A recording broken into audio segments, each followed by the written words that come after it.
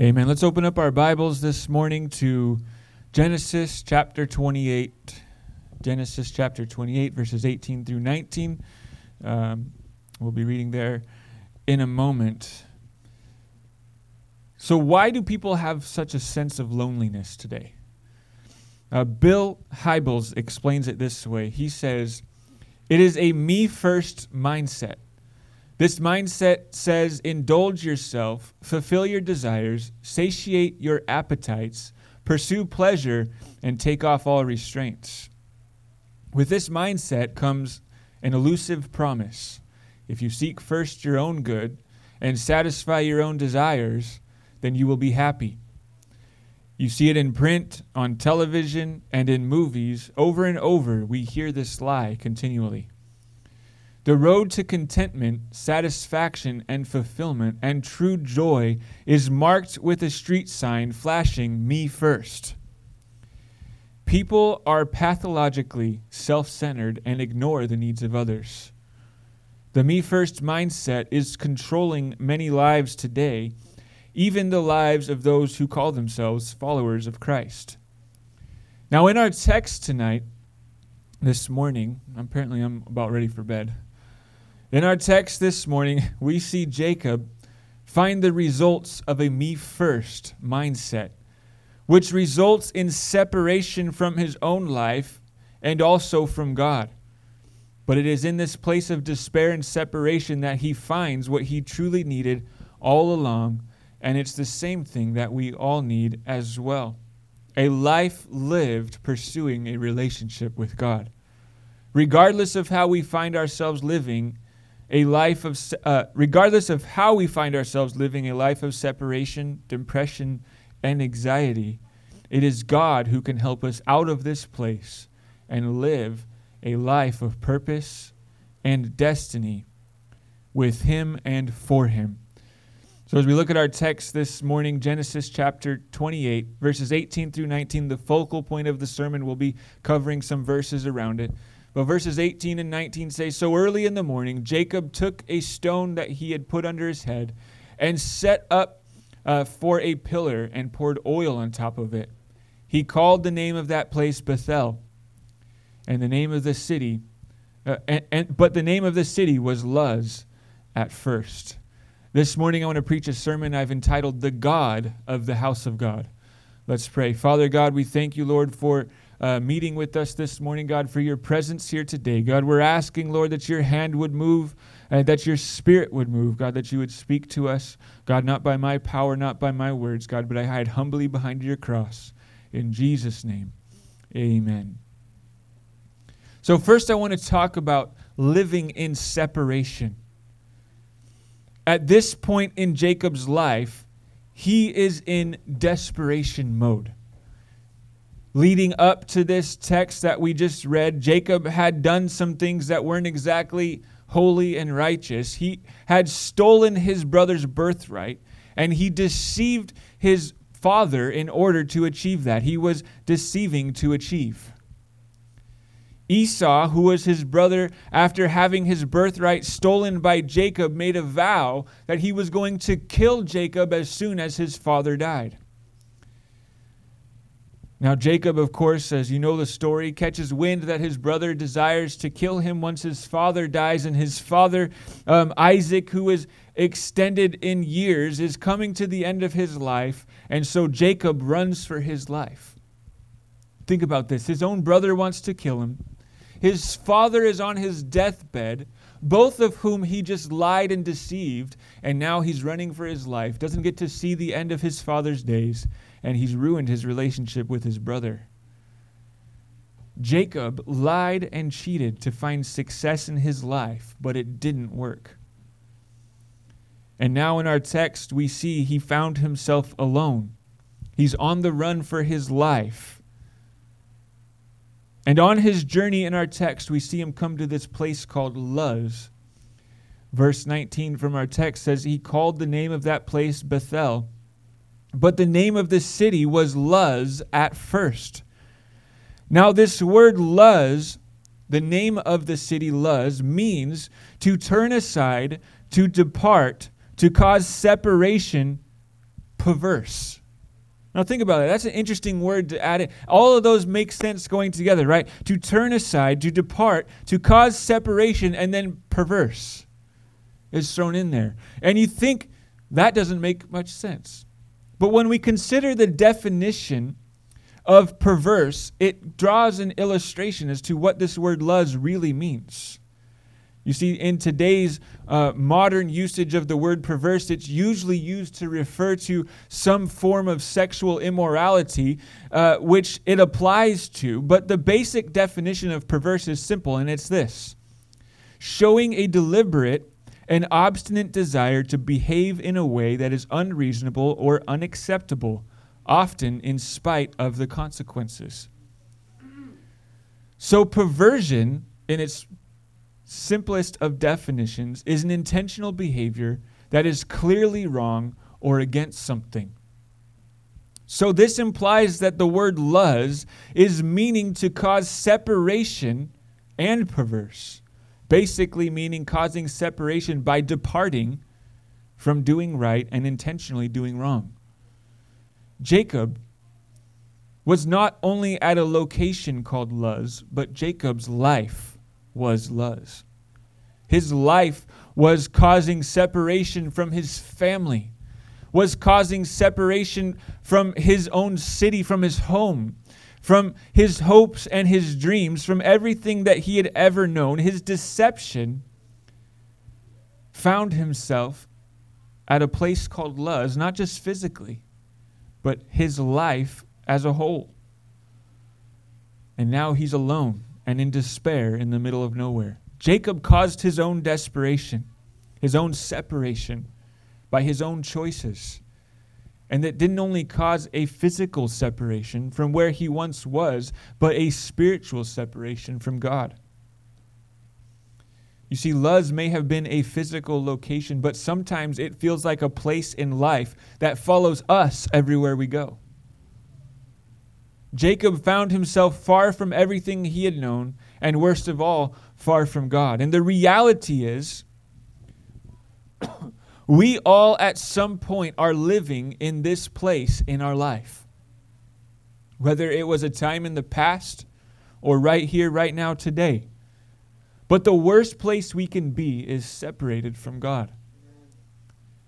Isaiah 59 verses 2 and 3 says, "But your iniquities have made a separation between you and your God, and your sins have hidden his face from you so that he does not hear you.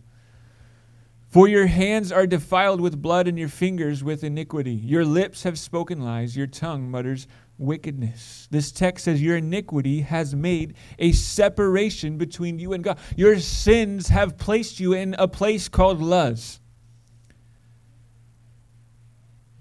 Our sins cause separation between us. If we live in Luz, a place of separation, we got there on a path paved with sin and trying to do things on our own power. And today we live in a generation that is crippled by this place called Luz. Crippled by this place of separation, living in this place. Anxiety, depression, fear. It's at an all-time high today. You hear about it more than ever. Stress on top of stress, worry after worry. The land of Luz is a harsh place. And people all around us, as we live in this place of Luz, we have people all around us, but yet we feel so alone. We still feel so empty, separated from everything, and most crucially, separated from God. You see, but that's only part of the issue. Living in this land of Uz, we feel separated on earth, and that's one thing. But we must find our home before we find ourselves separated from God for eternity. You see, Luz is not where we are meant to live. Luz is not a place we are supposed to make our home. 2 Thessalonians chapter 1, verse 7 through 9, the Word of God speaks of an eternal separation. which says, when the Lord Jesus revealed from heaven with his mighty angels in flaming fire, inflicting vengeance on those who do not know God and those who do not obey the gospel of our Lord Jesus. They will suffer punishment and eternal destruction, listen to this, away from the presence of the Lord and from the glory of his might. It's one thing to be living in a place of separation, in this place called Luz, in our life on earth. But it's another thing to make that place our home for eternity, because we can never get out of it at that point. But Proverbs chapter 12, verse 25 tells us anxiety in a man's heart weighs him down. Many of us know that that's true. But it goes on to say, but a good word makes him glad. Our life today in 2023 is not lacking in anxieties. But where is the good word that brings hope? Where is the hope? Where is the gladness? Anxiety in a man's heart weighs him down, but a good word makes him glad. Many people today are begging for that good word. Something to deliver them from this land of Uz. But when we begin to genuinely seek out the answer to this question, where is our hope? Is when we find ourselves leaving Luz and finding God. And we see in our text that Jacob discovers the presence of God, discovering Bethel. Genesis chapter 28, verse 11. As we back up a little bit from our text, which as Jacob is on the run, he comes to this place. And it says, he came to a certain place, and he stayed there that night because the sun had set. Taking one of the stones of the place, he put it under his head and lied down in that place to sleep. Think about that. He's using a rock as a pillow. And there's a saying that goes, a clear conscience makes a soft pillow. So it's fitting that we see in our text that when Jacob comes to rest, he finds himself using a rock as a pillow, because we look at the things he's done, the decisions he's made. He's on the run for his life. Jacob's conscience was anything but clear. So this rock resembles very clearly the place that he was at in his life.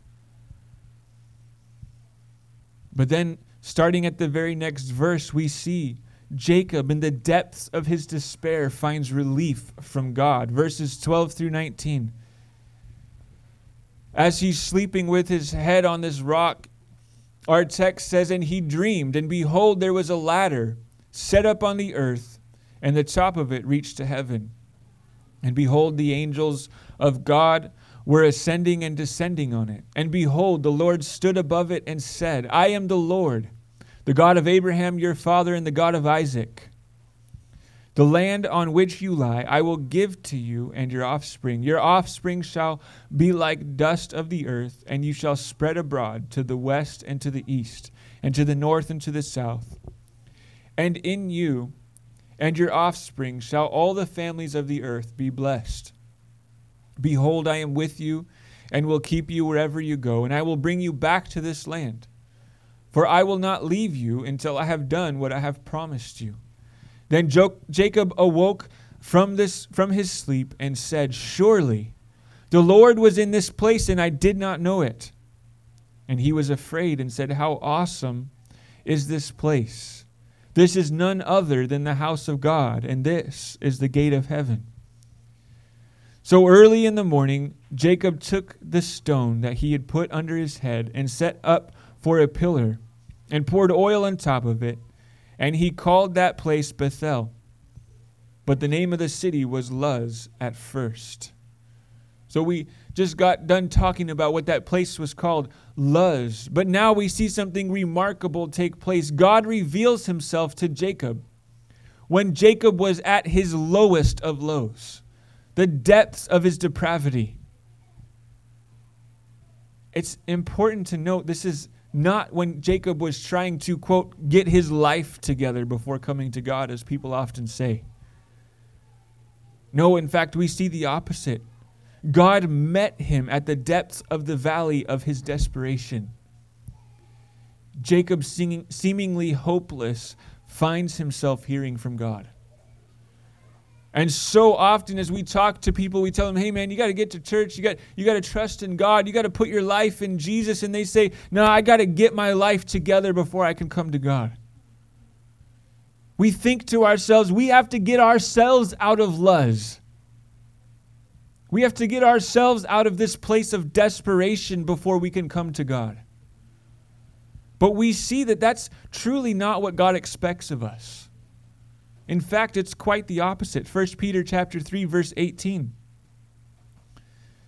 says, for Christ also suffered once for our sins, the righteous for the unrighteous, that he might bring us to God, being put to death in the flesh, but made alive in the spirit. Think about it. That Christ would bring us to God. That he would venture to the heart of our desperation in the city of Luz and bring us out of there. They say all the time that Jesus Christ, when he came to earth, went on a rescue mission. We're prisoners of war, and he came to save us. We think, no, I got to come at least some of the way to God before he... No, he came to the heart of our issues. He came to us at the most depraved state we'd ever been in, and he met us at our point of our need, and he rescues us from our sins. We don't have to do anything to get out of it. We just simply have to trust him.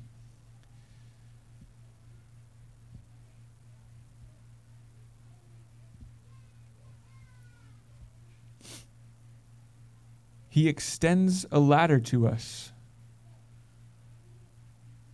right down into the pits of Luz, so that we can come to God. You see, the ladder in Jacob's dream represents Jesus Christ. We just read the text that there was a ladder extending from heaven, the angels going up and down, and God at the top speaks to Jacob. And the ladder in this dream represents Jesus Christ. That he is our only way to heaven. That he is how we descend out of the depths of the valleys of Luz and up into God. There is no way out except through Jesus Christ. And today, on this night, Jacob learns this lesson. I can only imagine he must have been thinking to himself, I thought I had to do this on my own. I thought I would always live in separation. But no, God desires to move in my life, and all along he was near to me. He thought he thought I was in separation. I was in Luz. I was so far from God, but all along God was right there. And the reality is that no matter how far we feel from God, he is always just one prayer away. He is always ready to be in our presence. And he says in our text, he says, surely the Lord is in this place and I did not know it. God isn't waiting for us to get our lives together so that we can come to him. God isn't waiting for us to get everything, all of our ducks in a row, everything figured out before he can move in our lives. He's simply waiting for just one thing, and it is for us to turn to him.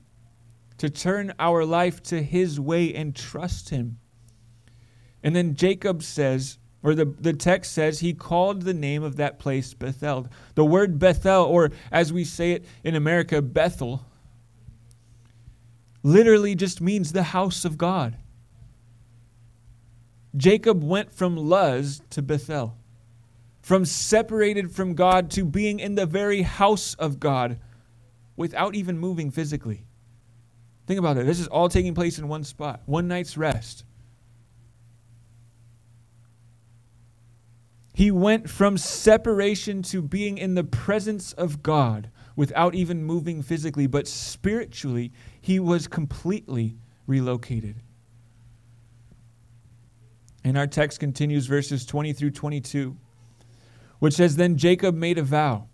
If God will be with me and watch over me during this journey I'm making, if he provides me with food to eat and clothing to wear, and if I return safely to my father's family, then the Lord will be my God.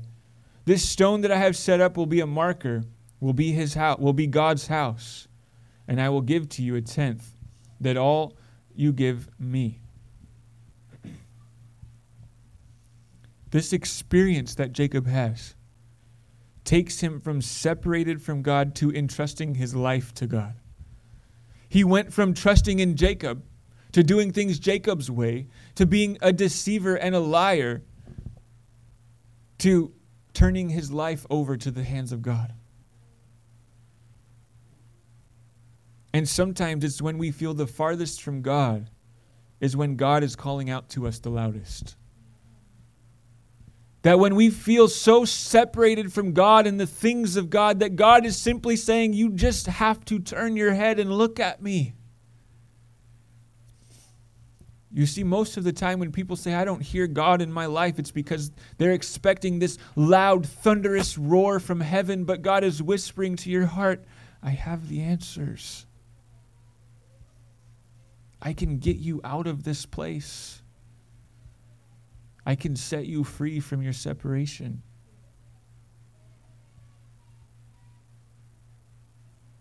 You see, when in the greatest despair is when God desires to save us and invites us into his presence. When we go from Luz to Bethel, from separation to in the presence of God, and the course of our life changes. And Jacob says, if God will be with me and watch over me during this journey, Jacob is on a journey. But it's interesting to think he's on a journey that he never intended to go on. He's running for his life. He found God, but his brother still wants to kill him. He found God, but his father is still on his deathbed. He found God, but he's still running for his life. He's still on this journey towards this place to where he's going. And Jacob realized that he has done enough damage on his own. He has done enough damage by his own power. And he realizes he needs to put his life in God's hands, that God would be with him on this journey as he goes forward. You see, the damage has been done, but now he's trusting God to do damage control, to give him wisdom and guidance and discernment in what he should do from this point forward. You see, he had a powerful experience, but he still also had some very real problems. And that's true for many of us. We come to God and we have this powerful experience. We have this coming to Jesus moment, as they say. But the reality is that when we walk out those front doors, we still have issues to go home to. But he was moving forward in the promises of God. His problems didn't go away. He didn't immediately, as soon as he gave his life to Christ, get a text message from Esau saying, hey, bro, you know what? I forgive you. Let's come on home. I'll give you a little hug and a pat on the back. We'll play Xbox together. He didn't get a phone call from his mom saying, hey, guess what? Your dad, Isaac, he's recovered. He's healthy again. He's probably going to live another 20 years. No, his brother still hated him. His dad was still dying, and he was still running for his life. But the most important part that we see is that he was moving forward in the promises of God. He was trusting the Lord to guide him through these things. You see, the reality is that when we get saved, when we give our life to God, it isn't all perfect going forward, and it wasn't for Jacob. It wasn't all perfect going forward from this point for him. But the biggest difference was that he was now no longer trying to do it on his own. He was now no longer trying to make things happen by his own power. And we read the story of Jacob as it continues. He goes on to the city that he was going to, and he seeks to find a wife. But what happens is he ends up being deceived and lied to by his very own uncle. And he ends up having to work twice as long to earn the bride that he wanted, which was 14 years. Think about that, 14 years. If I had to wait 14 years to marry my wife, we wouldn't be married yet. Seriously. That's a long time. So he goes on to seek a wife, but he gets deceived and lied to. Sound familiar, right? That the same way that he acted happened to him. The Bible says, do not be deceived. You will reap what you sow. But then we also see that he finds great prosperity and success while laboring under his uncle Laban. So there was trials, but there was blessing, that God gave him favor with the labor that he was doing and with the people he was working with. And even though his uncle Laban continues to try to deceive him, Jacob finds favor with Laban, and he's granted the permission to leave, not only leave, but leave with all of his possessions. Think about this. He came to this place with nothing, and he left a wealthy man.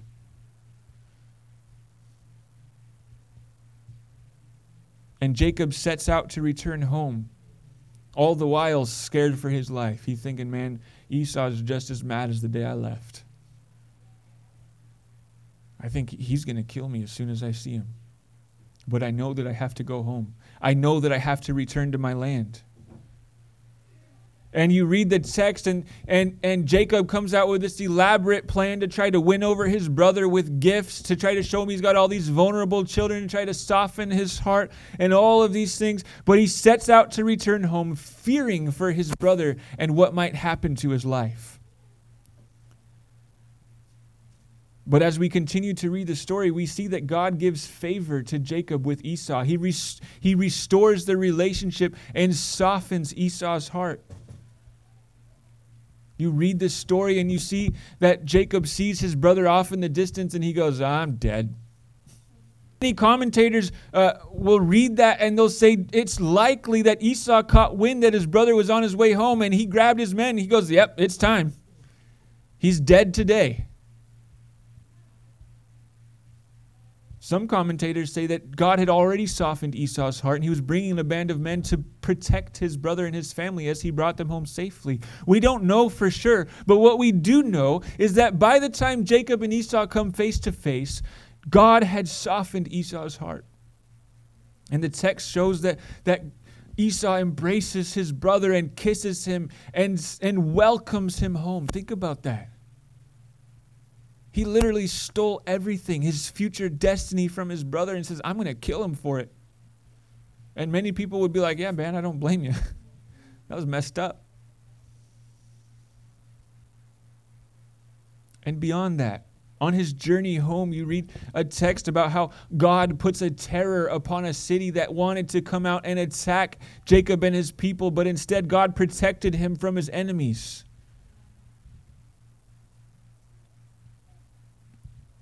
And it is through these experiences, through this life journey that Jacob went on. We read it in about 10 minutes. It was probably far more than 10 minutes of Jacob's life.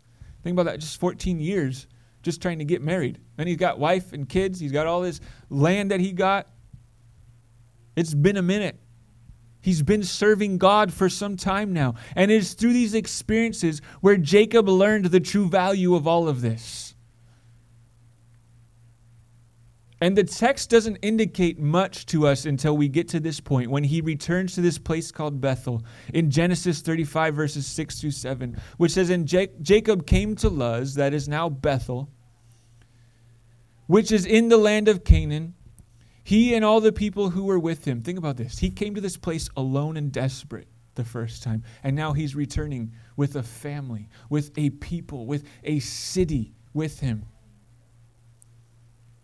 He and all the people were with him. And there he built an altar. He already built an altar once. He built a bigger, better one this time. He says, I can do more for God now. And there he built an altar and he called the place, listen to this, El Bethel. Because there God had revealed himself to him when he fled his brother Jacob, or his brother Esau. Jacob returning to Bethel, the place God revealed himself to him. He recalls his experiences that day and going forward, and he makes an altar to God. And we see in our text that he calls the place El Bethel. A little bit different than last time he was here. the city gets a new name once again. And the definition of El Bethel is this: the God of the house of God. And this is a remarkable statement for Jacob, because he originally called the place the house of God, and now he builds an altar to the God of the house of God. What does this mean? See, previously Jacob was there and he said, God is in this place, and he was right. He had an encounter with God in that place. But as he returns to Bethel, he realized something, that God was with me all along. When he left that place, God didn't stay there. When he left Bethel, God didn't stay there. Jacob had an experience that he would never forget. But since leaving that place, he gained something so much more valuable, so much worth so much more than just an experience. He gained a relationship with the God of the house of God. He didn't just stay at the house of God. God wasn't like, okay, I'll see you when you come back. We'll do this dream thing again. It was real. See ya. You know, and sometimes we make our relationship with God like that. We just seek the experiences of God rather than the God of the experiences. Does that make sense to you? We seek the experiences that God gives us rather than seeking the God that gives us experiences. Because you know what? We won't always have good experiences, but we will always have a good God.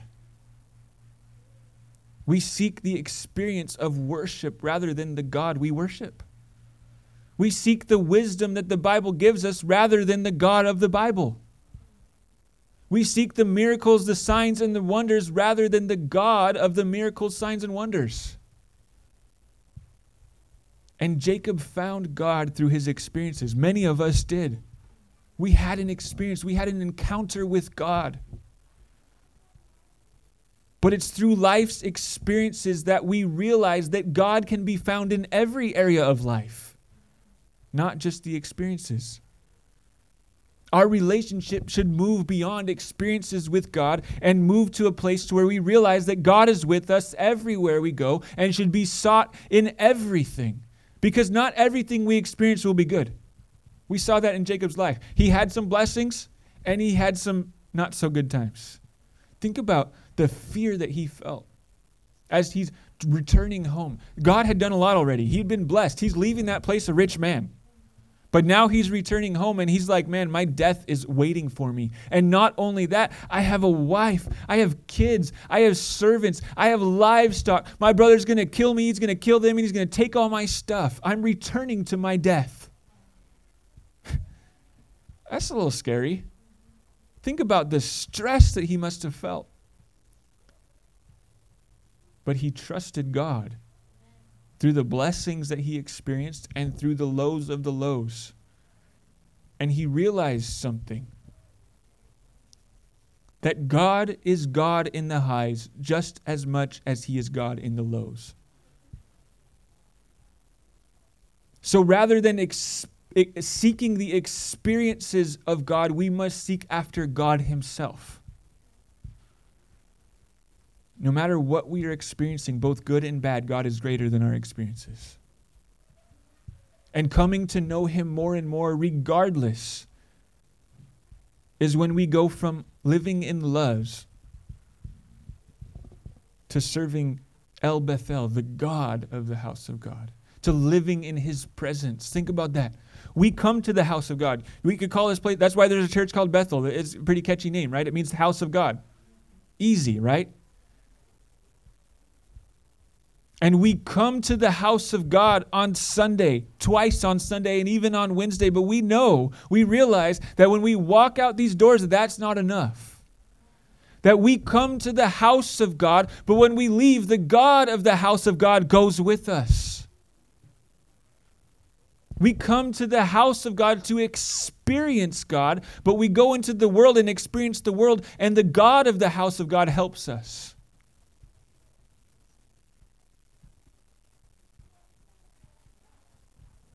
When we go from desperation and separation to a personal walk with God, no matter where we are, is when we go from Luz to El Bethel. When we go from desperate to living life the way God intended, to walking our life with purpose. Let's bow our heads and close our eyes this morning.